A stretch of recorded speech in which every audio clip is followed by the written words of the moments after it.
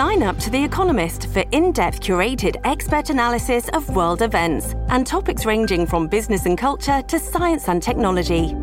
You'll get the weekly digital edition, online-only articles, curated newsletters on politics, the markets, science, culture, and China, and full access to The Economist Podcast Plus. The Economist is independent journalism for independent thinking.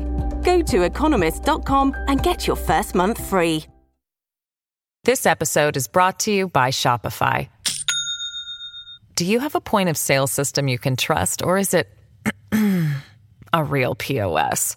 You need Shopify for retail. From accepting payments to managing inventory, Shopify POS has everything you need to sell in person. Go to shopify.com/system, all lowercase, to take your retail business to the next level today. That's shopify.com/system.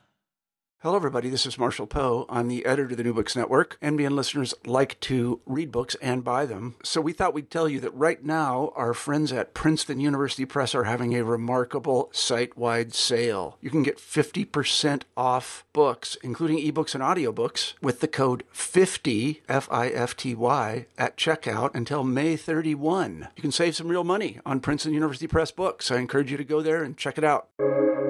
Welcome to the New Books Network. Welcome back, everyone, to another episode of New Books Network. I am your hostess with the mostess of the language and media and communications channels, Lee Pierce, they and she pronouns, and I'm so excited today to be inviting my good friend, colleague, awesome writer, researcher, and rhetorician, Wendy K.Z. Anderson, the author of Hot Off the Presses, Rebirthing a Nation, White Women, Identity Politics, and the Internet. In Rebirthing a Nation, Anderson details how white nationalist and alt-right women refine racist rhetoric and web design as a means of protection and simultaneous instantiation of white supremacy, which conservative political actors, including Sarah Palin, Donald Trump, Kellyanne Conway, Sarah Huckabee Sanders, and Ivanka Trump, have amplified through transnational politics. By validating racial fears and political divisiveness through coded white identity politics, post-feminist and motherhood discourse functions as a colorblind gilded cage. In this book, Wendy reveals how white nationalist women utilize colorblind racism within digital space, exposing how a post-feminist framework becomes fodder for conservative white women's political speech to preserve institutional white supremacy. And with that, I'm very excited to welcome Wendy to the show. Wendy, are you there? I am, Lee. Thank you so much for having me. What a gracious introduction. Thank you. Well, you wrote most of it. So tell us about, this is an awesome book, and it covers a lot. We got Tea Party, we got Sarah Palin, we got Kellyanne Conway, we got Donald Trump, we got websites, we got coding. It's all the white supremacy. The only thing we really don't have is Al-Anon. QAnon. Yes. Al-Anon's a different thing. Yeah, it's really the only thing, because this book came out, it's at this point, it's been written for a year or two now. Yes. Yeah. And everything. Right. Go big so or go home. Okay. So yeah, I agree. This is a really interesting journey I think I went on to write this book. It began with a class that I was taking with my advisor at the time in communication studies, Dr. Charles Stewart, that the class itself was in extremist rhetoric on the internet. And I remember being in this class and, after doing a master's thesis that was on the Riot Girls, I had envisioned that I would do something with the same group and kind of develop it further. And Dr. Stewart pulled me aside and he said, "Have you ever thought about researching something you don't agree with?" And I was like, "No, but okay." So we talked about it a little bit more and I thought, okay, well, as a white person, very cavalier attitude, racism sucks. And I say that because, coming from a multiracial family, but being a white person, there's things that I did not realize, obviously, about racism and struggle. I have to continue to work to engage further. And in particular, that kind of began this journey of this book. And it was really interesting because as I was doing this work and I was working with another scholar, Rachel Einwarner at Purdue University, who's in sociology, I was in her qualitative methods class and I started even saying, well, maybe I should, go and interview, go meet people in public, like groups of white nationalists. And very fortunately, she said to me, no, I don't think it's a good idea. She said, Kathleen Bleed did this. I said, I know. And she's like, yeah, no, you might want to for safety reasons, take a step back. And I think it was really wise because I think that there is a respect of boundaries that I think is really important, that for myself and others that I think are really significant, that kind of facilitated this research in a digital space. And as I kind of continued with this journey, and I'll try to make it concise, I ended up realizing that I was going through this work and starting to engage, in particular, the women, because I thought in my mind, I was like, well, the really flaming stuff of white nationalism is typically the white men who are doing it. And the women's rhetoric seemed really nuanced. Like I was like, this is really interesting because of the way that they're couching this material. And so that's where I started, saying, I want to look at the women in particular, and maybe this will be easier on me in the sense that the really like flaming, express stuff that was so violent, overtly violent. I was like, I don't really want to put myself in the position. What I didn't realize is how trauma-inducing the other stuff would be. But that's a whole other story. That doesn't even compare to what Black and brown folks go through on a daily basis. But what's interesting is that I started figuring out how to ethically engage this material by working with scholars that did things like critical race theory, such as Samantha Blackman at Purdue in the English department. And she actually works, her scholarship is mind-blowing to say the least. And I felt really fortunate because when I was interviewing at Purdue to come, I was interviewing them to see if I wanted to go and do my doctoral degree there. I remember meeting Samantha, and I was so intrigued by her personally and her work. And for that reason, I was very lucky to have classes with her and then be able to ask her to be my co-chair on my dissertation. And it really changed the work. She was giving me books like Derek Bell's The Permanence of Racism, Faces at the Bottom of the Well. And that it changes the way you see everything. Like, I remember reading that and just being like, oh, yeah, I had no clue. And so what's interesting is this work just started kind of developing.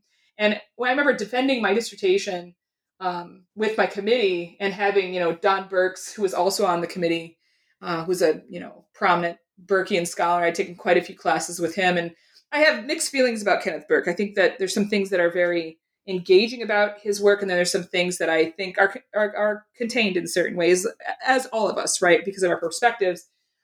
Seeing is a way of not seeing, right? But what's interesting about this committee that I pulled together is that as I'm defending this, I'm talking about where I'm going to submit this book, because I realized that it was moving in that direction. Like it kind of turned into this very large, unwieldy project where what is, I think, typically known as the fourth chapter for some of us, depending on how you write your chapters, where it's the analytic chapter, turned into 4 chapters itself. And very wisely, Charles Stewart was like, you have 4 chapters here, Wendy. And so I divided it up, and then, at the time I was working at Michigan Tech as an assistant professor. I had, taken this work, I was finishing it up, and then I was moving it to this book, trying to figure out what to do with this. And I have these 4 chapters. I'm like, okay, I'm shifting things around with this very giant amount of materials.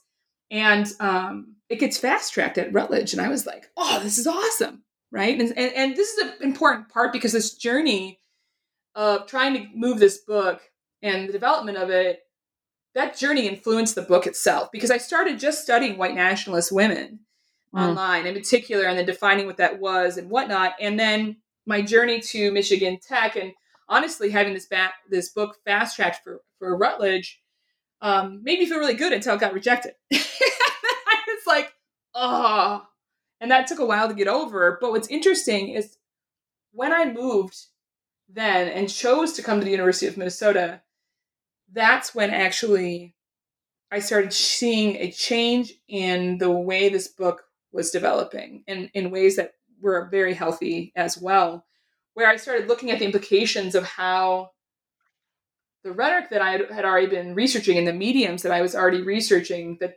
digital infrastructure, was playing out in mainstream politics. And that's why it started covering so much, because I just started seeing these through lines. And fortunately, talking with scholars, honestly, like Ron Green, who was kind enough to, sit and chat with me at points. And he's like, have you ever thought about looking at the alt-right? And I'm like, I don't want to look at any more of this volatile, traumatic stuff, but yes, I will do that. And then him and I talk, and we talk about Sarah Palin and the Tea Party. And I'm like, yeah, no, totally, there's a through line there.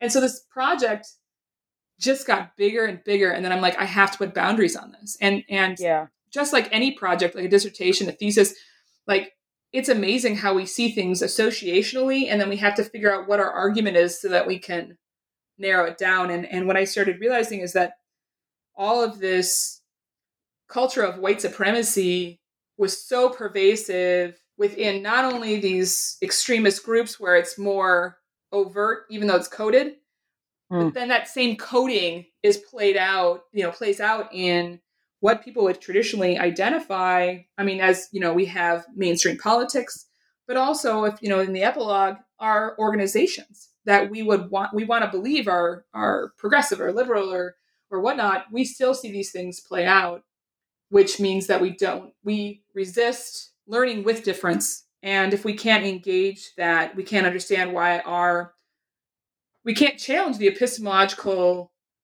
foundations that formulate our field. So when I think about this book, it covers a lot, but it covered a lot because of how I saw things that were connecting when it comes to white supremacist values, ideologies, and the way that they create infrastructures and their classifications, and how those things then facilitate white supremacy in multiple different organizations and contexts.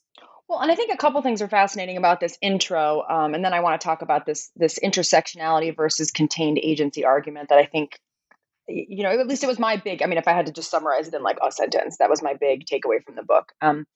Is number one, I assume you're starting to foment this idea around Tea Party. Is that am I right about that? Like, early dissertation was like right at the end of Tea Party ish. It's funny. Tea Party was. I mean, it was on my radar, but not on my radar when I was writing the dissertation, because you know how we go underground when we write that stuff. Like I really had locked down on so much of my world when I was writing it. And it's not that Tea Party wasn't a part of it. Like, I was thinking about it, but I don't even think, if I had to guess, where was the jumping off point for the dissertation? What do you mean? Like, where did I begin? Like what was the first case study? Was it Trump? It wasn't Trump, right? It was way before that. Yeah, no, Trump wasn't even a part of the dissertation. Well, this is what's important, because this is what I was going to get at, is because wherever you kind of were thinking about at the time, you predicted white women electing Trump. Which I don't know about that. Which was like, I think a lot of people could have predicted it, but also a lot of people were not predicting it, right? Like, when white women elected Trump over Clinton, everyone was like, what the fuck? Yeah, that's true. You look back and you're like, of course they did, because we really underestimated how racist this country was. Yes. And by we, I mean white liberal humanists, right? I don't mean like people of color. We're probably already up on this. So that's really cool. Is that this argument you're making, people have been making since Trump got elected, but you were actually thinking about this much earlier. So you track almost a genealogy of, Palin through, et cetera, up, up now you got Marjorie Taylor Greene. I mean, all these people are playing Sarah Palin's handbook. Yes. And so you're almost creating a code of how that happened, which is fascinating. And then on top of that, it's cool how people talk about dog whistle politics. I don't know if you've heard that phrase, but like, people are getting very hip to the racial coding, but yours is so much more nuanced and sophisticated. And it really shows what a rhetorician can do in a way that, like, just like like somebody who's just kind of looking at this stuff with broad strokes, they get some of it, but they don't get the multiple ways that it shows up. And that's what's really like the motherhood piece. Yeah. That's a whole new angle to this I haven't seen before. Well, I got to be honest with you, having babies changes their whole life. And I got to, and I was a great parent before I had kids. And what I mean by that is you can envision this notion of perfection of what parenthood should look like. And then you have children and you got to deal with all of the other stuff that you learned, like how you were coded as a child on how to raise children, and then you got to figure out all those pieces. And what killed me is that, I'm that motherhood piece started coming up in the white nationalist literature.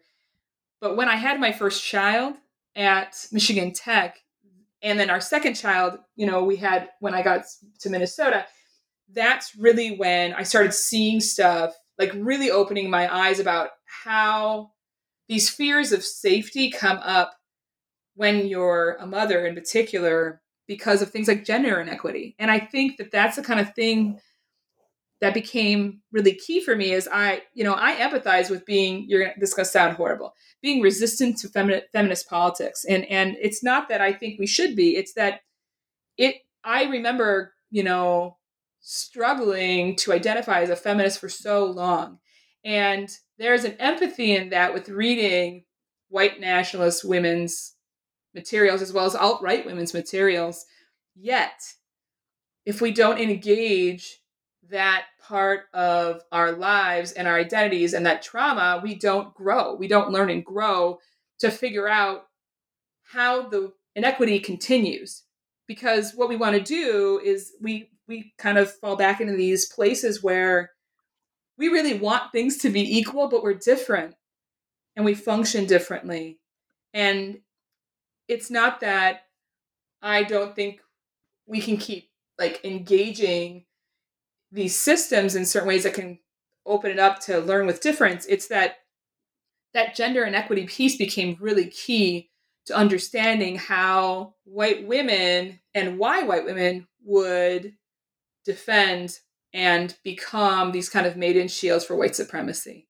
Because that's a really important point. So in the book, you kind of lay out sort of intersectionality, which is the thing we want, right? The conclusion is all about amplifying intersectionality as a corrective. What we get in white women's alt-right discourse is a contained agency, which is where like you draw bounds around it. But because they are women, it works within the far right discourse of identity politics to kind of like, oh, we have diversity, we have women. And so then the issue of race almost gets covered over because it's like, well, because they don't recognize intersectionality, any nod to difference covers the whole. And that's kind of the basic layout of the argument that plays out in each one of these chapters. Am I understanding that right?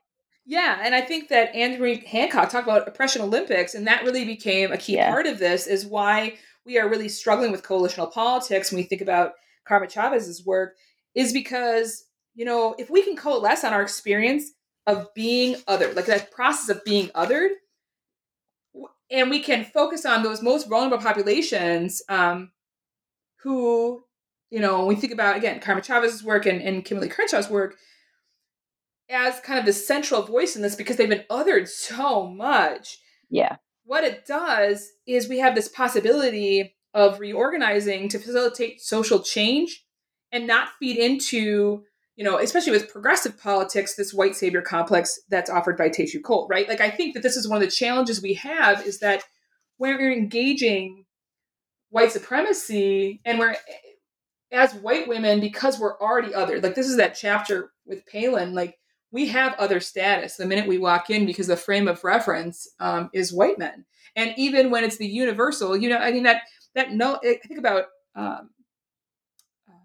work done by multiple scholars, in particular, Lisa Nakamura is one that I think was really fascinating and influential in my own work about how people should not be forced to choose one singular identity, and I think that the challenge is that it's easier for others if we choose one identity, but that's not the way we work as humans, right? And we're constantly shifting and adjusting and whatnot, and not letting someone read your identity to you is really key. Yeah. And when I think about this work, that's the biggest challenge, is that white women, we have recognized, I think a lot of us recognize that we're othered. And nobody wants to be othered in the sense that, we're not included. We're in the out group. And so the hard thing is that carrot on a stick, which is, I agree with you, when you think about contained agency, and this concept of contained agency, I think is interesting because it started with a colleague and I at, another grad student and I at Purdue. We were doing, in Samantha Blackman's class, we were working on materials that were about pedagogy. And in particular, video games and pedagogy. And I started thinking about why, what the engagement of women and why there was this constraint for women to engage in video games a lot of the time, because this is, again, a lot of the great work that, Dr. Blackman was doing at the time.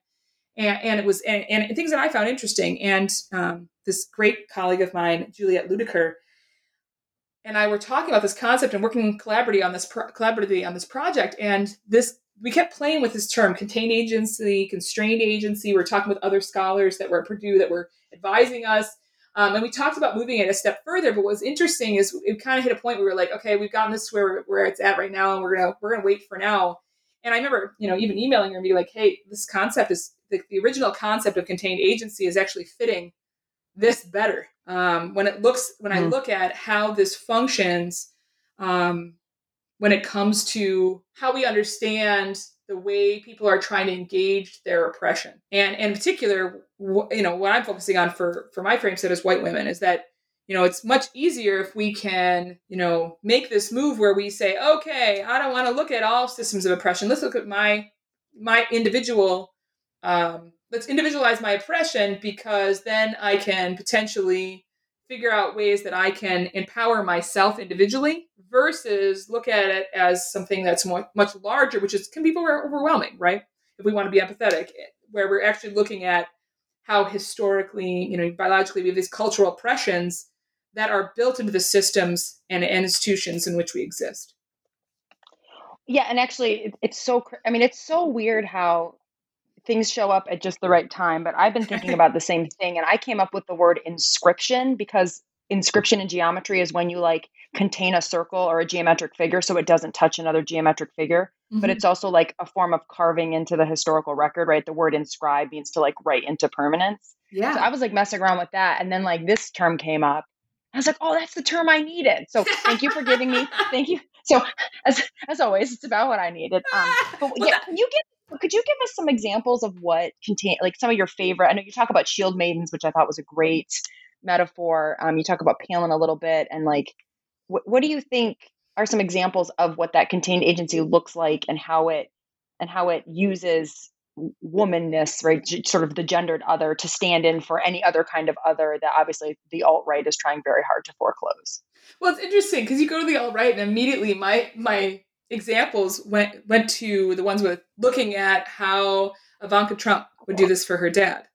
When we had this immense thing break, right? We have this huge, Access Hollywood, breaking of this tape of Donald Trump talking about grabbing somebody by the pussy, right? This is huge, and this is a really big deal. And what happens? We get advertisements and promotions from Ivanka Trump about motherhood, right following that. I saw that and I was like, oh my gosh, this is really fascinating, because all of a sudden she's talking about what a great mother she is, and she's using her identity, the simulacra, to be able to try to shift the conversation into ethics and family values. Or it's the Sarah Huckabee Sanders who, after we hear, this horrific, comment that comes out about how Donald Trump was describing different people from different countries, right?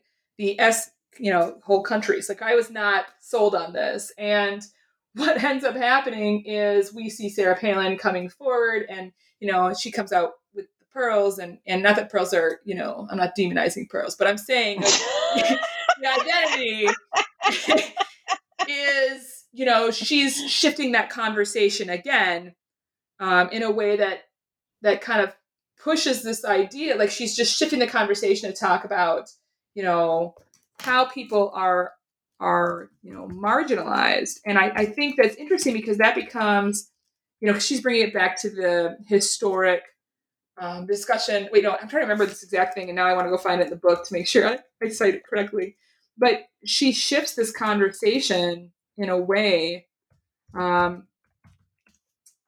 talk about how, we need to make sure that everything's equal. And that's what I think is really interesting, is that we see this use of the word diversity and the word, the value of equality that actually comes out as a way to walk away from the conversation about oppression. And I find myself, equality is one of those concepts, or even free speech, that all of a sudden as ideographs, I'm like, oh God, we have to be aware of how this is being employed as a way to systematically undermine any form of equity work based on historic continued discrimination that's built into infrastructures of almost every system we have. Like that's frightening to me. But I think that conversation is not an easy conversation to have. This is something that's overwhelming. And if you've been surrounded your life, and if you continue to choose to surround your life with people that are, white, middle class, or even, and whatnot, like you don't hear these conversations. And even if you don't, people have to trust you enough. People who have been othered has to trust you enough to have those conversations and not be afraid that they're going to be faced with some kind of apologia. And when I apologia, I mean the defense of white supremacy, where people will justify their bad behavior. And what I mean by that is their non-equitable, non-ethical, community-focused behavior. And that's the hard thing, is that, we're surrounded with people that will justify, because of their own desires, wants, needs, privilege. This episode is brought to you by Shopify. Do you have a point of sale system you can trust, or is it a real POS? You need Shopify for retail. From accepting payments to managing inventory, Shopify POS has everything you need to sell in person. Go to shopify.com/system, all lowercase, to take your retail business to the next level today. That's shopify.com/system. Yeah, I found there's a quote on the top of page 92. I was trying to find the one from Palin, because Palin does a couple things, right, that you sort of parse through really well. It's Thank you. And it's cool too, because I was very attuned to the Palin rhetoric. And in fact, I don't know if you know this, but so the neocons who bought stock in Facebook way back when, they used Facebook algorithms to quite literally design McCain's running mate. And based on the user data from aggregated Facebook, and this obviously has to do with like your work on coding and how, because you're not just looking at speeches, right? Like you look at code and digital all this crazy stuff that I can't believe you can do all this. But he literally designed Palin, but it was too soon. Like the internet was ahead of the voting bloc. And so now you're seeing like Marjorie Taylor Greene, you're seeing the rise of like these fanatic, like they're post-Palins. Yes. And we're going to keep seeing them because they serve a purpose. Right. They claim their outsider status. Yeah. They collapse outsider status with motherhood status, with woman status. Yeah. And so all those things together kind of insulate them. So I'll read you the Palin quote and tell me if this is the one you were thinking of. The policies coming out of DC are allowing us to feel empowered, really allowing us to rise up together, because moms kind of just know when something is wrong. It's that mother's intuition thing, I think. We can tell when things are off base, of course. They're not right, and we're not afraid to roll up our sleeves and get to work and get the job done, set things straight. Moms can be counted on to fight for their children's future. But of course, you got to add the word white in brackets literally every time and that's what's so tricky about this discourse. Well, and it's exactly, and on top of that, it focuses on the family unit condensing, like it condenses immediately down to your children's future. And when you hear that, even as a parent, and as a mom in particular, it's the idea that we want to be able to facilitate the success of our children, but in the same respect, like they have to facilitate their own success. Like this is something I'm learning with my own kids, is one, I have to learn how to let them grow and learn and learn how to make mistakes. Like this is really important for them, because that's actually how they grow, is they make mistakes. And that's really hard to do. But additionally, not pushing so that our kids get the most opportunities over everyone else. Because that's right. That's one of the biggest challenges. And trust me, I've struggled with this as a parent. We have the opportunity, and I'll mention this because I think this is really key, is that, we've had a lot of educational choices as parents because, my partner and I are both educators. And so we've learned about these systems. We have a lot of friends and family that are educators. And that gives us a lot of educational privilege because we know how to work some of these systems or navigate them, right? In the same respect, like if I choose to put my kid in a system or in an organization that continues to basically facilitate his or other children's, they treat them differently in certain ways, they get reinforced about that treatment and that discipline. So, one of the things I think about is, I remember watching, my own kiddo in a classroom who was struggling because his peers of color, his black and brown peers, were getting disciplined, and the same behaviors by a little white child was not getting disciplined. And I was in the classroom enough to see this, happen a few times, and I'm just like, and then we got to figure out how to have this conversation with the teacher and whatnot. And in the same respect, I also can't run and make sure that my kids get everything possible. Because if we look at education as a competition of resources, we lose the community element of it.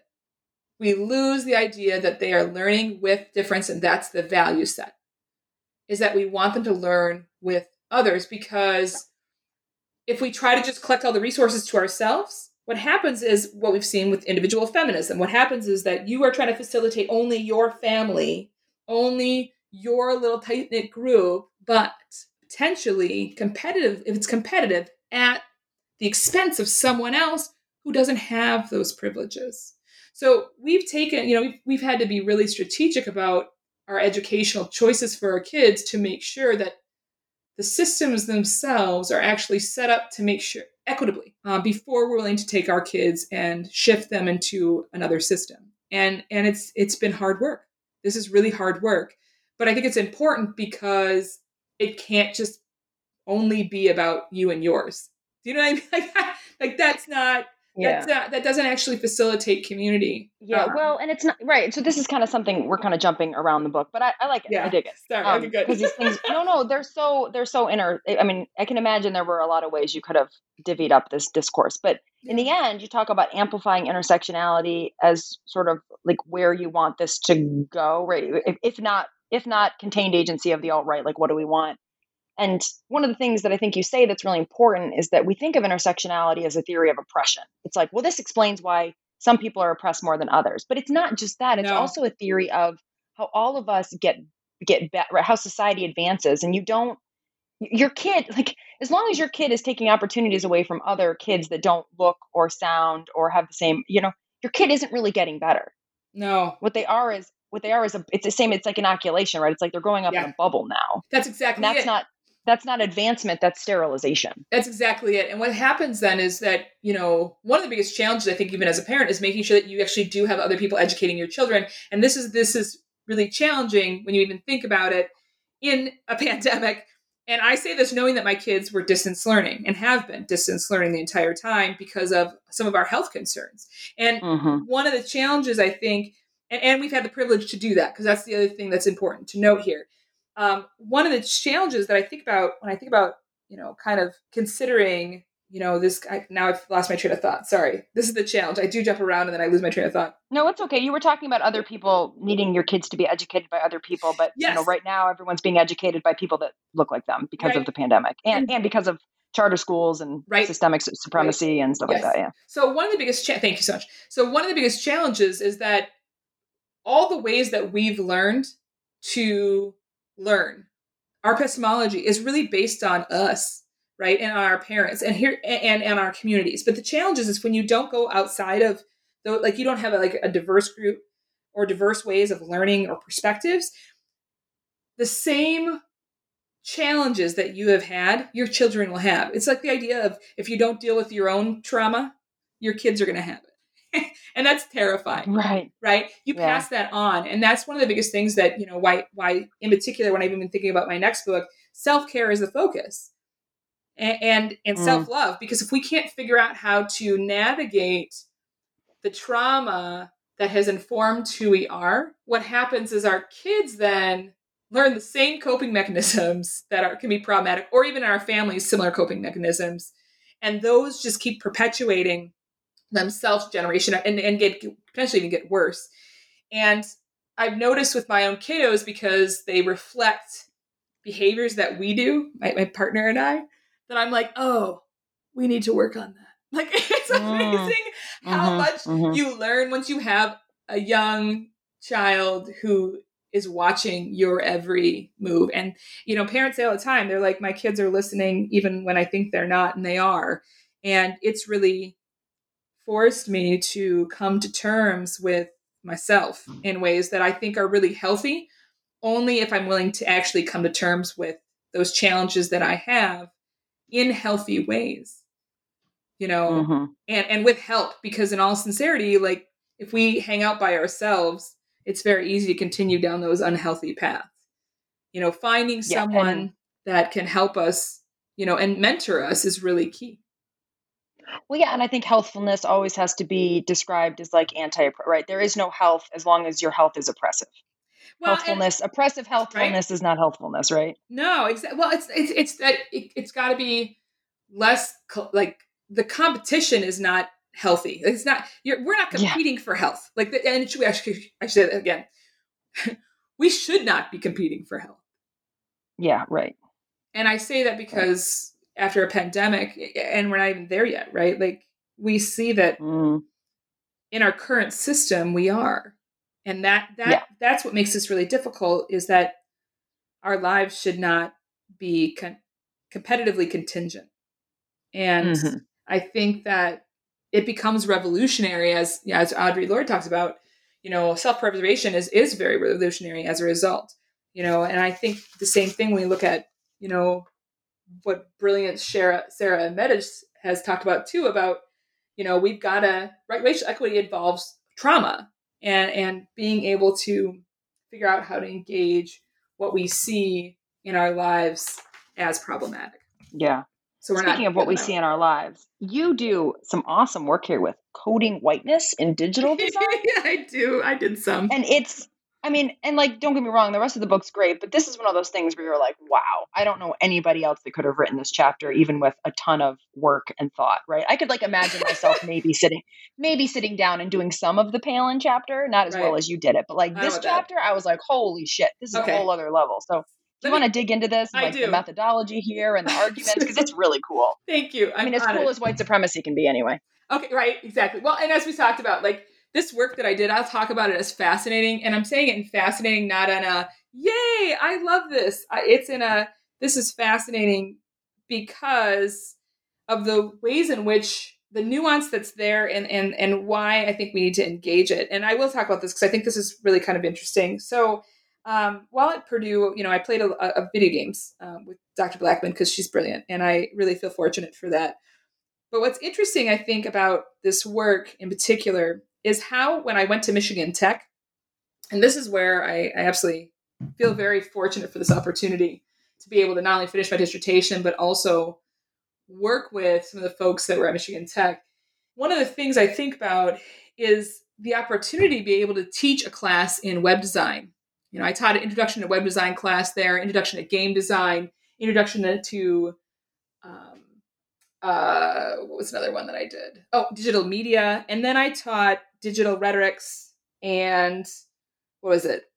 Rhetoric and pedagogy and like digital media design. I even taught a class, and this was actually a graduate student who absolutely, came to me and he's like, I really want to look at the rhetoric of video games. And I said, yeah, totally, we can do this. And so we did a class, independent study with him and another student on the rhetoric of music and video games. And the reason why I mentioned all of this digital media influence, because I was doing some digital media work at Purdue University, even with Motorola. I did a research assistantship with them designing smartphones, is because all these things help me to figure out how to engage some of these materials. And in my free time, which sounds really strange, but this is the privilege of being able to do education, and in particular do a graduate study. I was teaching myself how to code. And I say code knowing full well that people will take that differently depending on how we understand the terminology of coding. But I was teaching myself HTML and CSS so I could teach it at Michigan Tech. And I was trying to understand it in part at Purdue University as I was working through my courses and trying to use different software to help and applications to help students engage in one another in very different mediums. And because I said, at Purdue, my two areas of study and expertise are rhetoric and media. And in particular, social movement, social change, social movement rhetoric, and digital media. And so I decided when I got to Michigan Tech that I wanted humanities students to code. And by that, I mean, learn to write their own HTML and CSS, which was really kind of cruel and unusual, but it's not, because what it does is it becomes the rhetoric of code. Like you end up understanding how the language functions in its numeric, alphabetic, and character form. And then you got to start understanding the infrastructure of how websites are set up so that you can actually engage how people are designing those worlds. And when I was at the University of Minnesota Duluth for my undergraduate degree, I had a class that was required in computer science, and I created the most horrific looking webpage you've ever seen, I'm sure. I'm still working on my digital design skills, I admit that. So if you look at my stuff, like I freely admit I'll rely on other folks, but I'm getting better at some of it. But it offered me a way into this conversation that I agree with you. You don't see people doing. It allowed me to figure out who is uploading materials. Like that's the stuff that got me, is when people wanted to have this anonymous identity on the graphic user interface. And I could then go and look at the source code and be like, says that it's uploaded from this person's computer. Or I was able to go online and use different programs that I found online from, different influences at the time, where I could actually go and figure out who's actually hosting a site.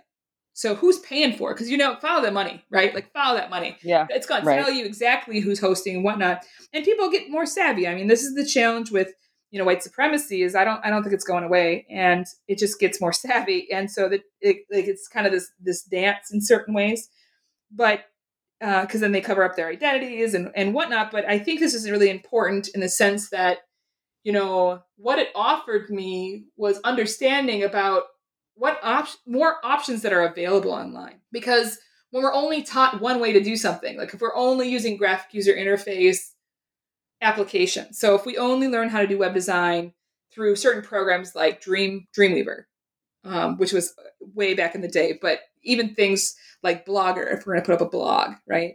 I think one of the challenges is that we don't really know the working language that actually can help us to adapt or tinker with the design itself. And that tinkering part really offered me insight on how we could shift that conversation, or how people would choose even certain layouts or designs, or how they would engineer. Like one of the examples that I absolutely was fascinated by is how people would construct a gated environment online.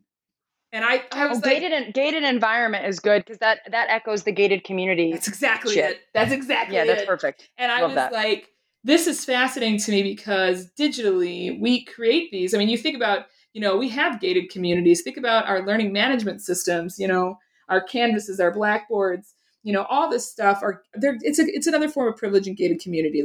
And I like to play with that a little bit at points. And I shift what programs I use intentionally to try to engage students in different ways, engage different ways of thinking, because there's so much built into the infrastructure about the way people think we learn within digital communities that we don't actually talk about. We just have to use them because they're the programs that are on hand. And I think when you start learning more about the programs, you learn how to tinker with them, and then you can change the way that they're functioning and the way people are going to engage those systems. And so, I don't know, I was really fortunate for that very heavy, my dual area, and Purdue really afforded me this with not only my coursework, but also with I had a lot of agency and choice, and I definitely took advantage of that. And I had an advisor who was, well seasoned. And so then he let me do a lot, and afforded me a lot. And I was one of his last graduate students. I think that, and then having, Samantha even, who is so good about, encouraging me to see and support who she saw in me. Like that, those are the things that I think have allowed me to become the scholar I am, is those moments of support when you really needed them. And that's why I think your notion of timeliness here, when we talk about, when we need certain things, Kairos is a huge deal, and you want to define Kairos for the people? Pardon? You want to define Kairos for the people? I don't know about that. Like I it's so funny. I'm gonna be careful about how far I say what I was trying to find for the people. But what I will say, it's a fancy rhetoric word for timeliness. I just don't want anybody to feel. Yeah. Oh, sorry. Yeah. No, I don't want to be left out either. And I think that, what I wanted to do is think about those moments and notions of presence that we're in. And when you have a lot of tools and that you can use, you can figure out how to look at this moment, take a deep breath, and find a grounding so that you can think about what seems to be what we call the fitting response if we go back to, some rhetorical theory with, Bitzer. But I think that, that fitting response is key, because you have to think about not only yourself, but your communities and how your decisions are going to impact them, especially when you have certain individual goals. We all have individual goals. I mean, know that I think individual goals are important. I also think we have to think about how those impact different communities. And that's hard stuff to do, right? Because you don't want to be, paralysis through overanalysis. You don't want to be in the place where, you can't move and do anything because you're like, there's too many things. Like, it reminds me, oh gosh, there's a television show that's absolutely amazing, that The Good Place, that my very, very good friend, family member introduced me to. And I remember watching this and them talking about a tomato, and if you could buy this tomato, right? Like, because, of all the research. Oh yeah, it's the one right? Where he loses. It's the one where he can't get any points, any ethics points, because everything screws somebody over. Right, yeah, right. And that's the hard thing with ethics. It's you're like, oh god. So you don't want to get to the point where you can't do anything. But the challenge is trying to do your due diligence. And if you're not ready to make a decision, try not making the decision. Trying to give this goes back to the next book on compassionate boundaries, giving yourself the means for self-care.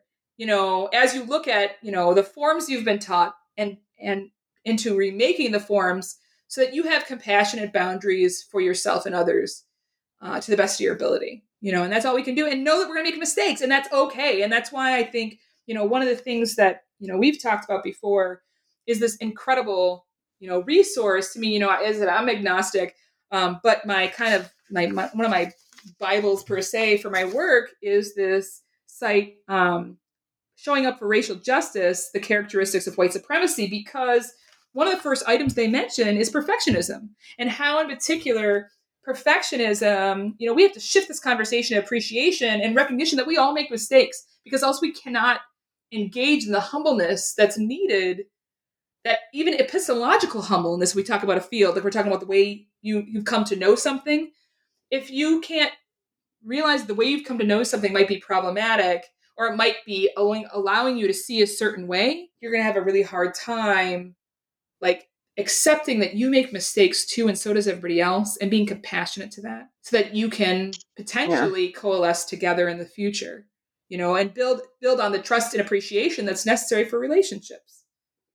So yeah, you write something really lovely in the conclusion of the book, which I thought was a good move. I was kind of waiting for you to make this move, and I was like, oh, she did it so well. And that's sort of to talk about. So I'll just read you to you. All right. So you write, to embody the democracy we so cherish, we have to rethink who counts as having a voice, whom we expect to do the labor, and how that labor counts, and who, quote, we are when we talk about, quote, we the people. All these women in this book deserve a voice, yet so do all the people they, our institutions, agencies, and organizations, silence through their expression and regulations and processes. Without working not to integrate, but to cooperate with the differences people embody, we will continue to hamstring our collective development into the more perfect union we pride ourselves to be. Gosh, that person sounds really smart. I know, or wise. No, I have these moments. That makes me sound really smart. Thanks. The book's great, and that's just a nice way, I think, to bring what you're talking about with the second book project and the general picture back to the book, which is that there's nothing in this book that's like, Sarah Palin should be. I mean, it isn't. It's not a book about shutting Sarah Palin down. It's just about like what her discourse forecloses at its own detriment. Well, it's looking at the impact. I think that's the hard thing, is that, I think all of these women deserve a voice. Like, I do. And I've always been like, let's not censor, because that's just not my bailiwick. That's not what I do. The hard thing is we have to think about how that might impact, like what we say may impact everybody else. And we hope to instill and encourage people to think about the ethics of those conversations. Like, that's the hard thing, is that people do not recognize how dehumanizing, Yeah. sexist, racist, oppressive, ageism, all dehumanizing this talk is. And I think that's one of the challenges, is that you have a lot of people that don't know. Okay. Now, I'll be honest with you. It's one thing to not know. It's a total different story when people don't care.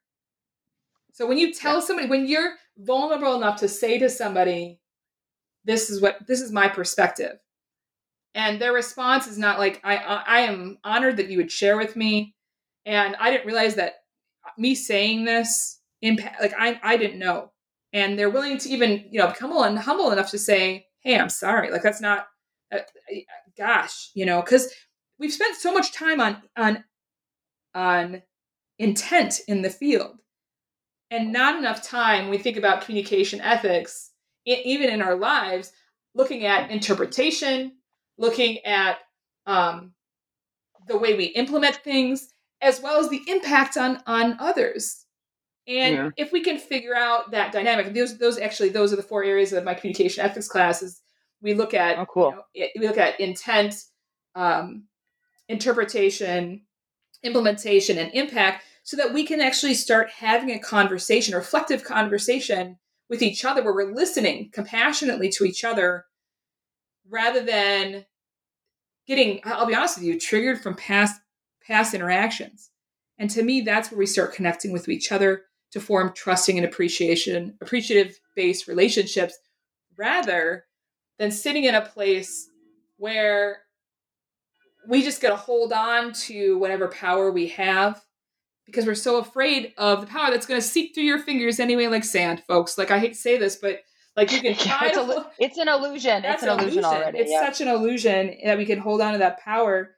And it's hard. This is hard work. Like, don't ever question that sitting in discomfort is hard work, especially when we feel like we've screwed up. Like, I live in that world. Like, right now I'm living in this is hard stuff to come to terms with. But to me, people are worth the effort. And that's the kind of stuff that I think is really important to consider here, is that, this book, it's not about chastising people. At least I don't want it to be. What I want it to be. I don't know, dude. I'll chastise Ivanka Trump. So I'm just going to say it. You don't have to, but like, meh. Well, I think she has freedom of speech, but I don't know that I'm going to co-sign anything that ever came out of her mouth. Well, there's a fair argument for that. But I think that the thing is that I also empathize with the idea that when you've grown up in an environment where you've not been exposed or been socialized to expose to this stuff, and granted, I may be speaking out of turn here because, I didn't grow up in her shoes. But I think that gated communities facilitate this.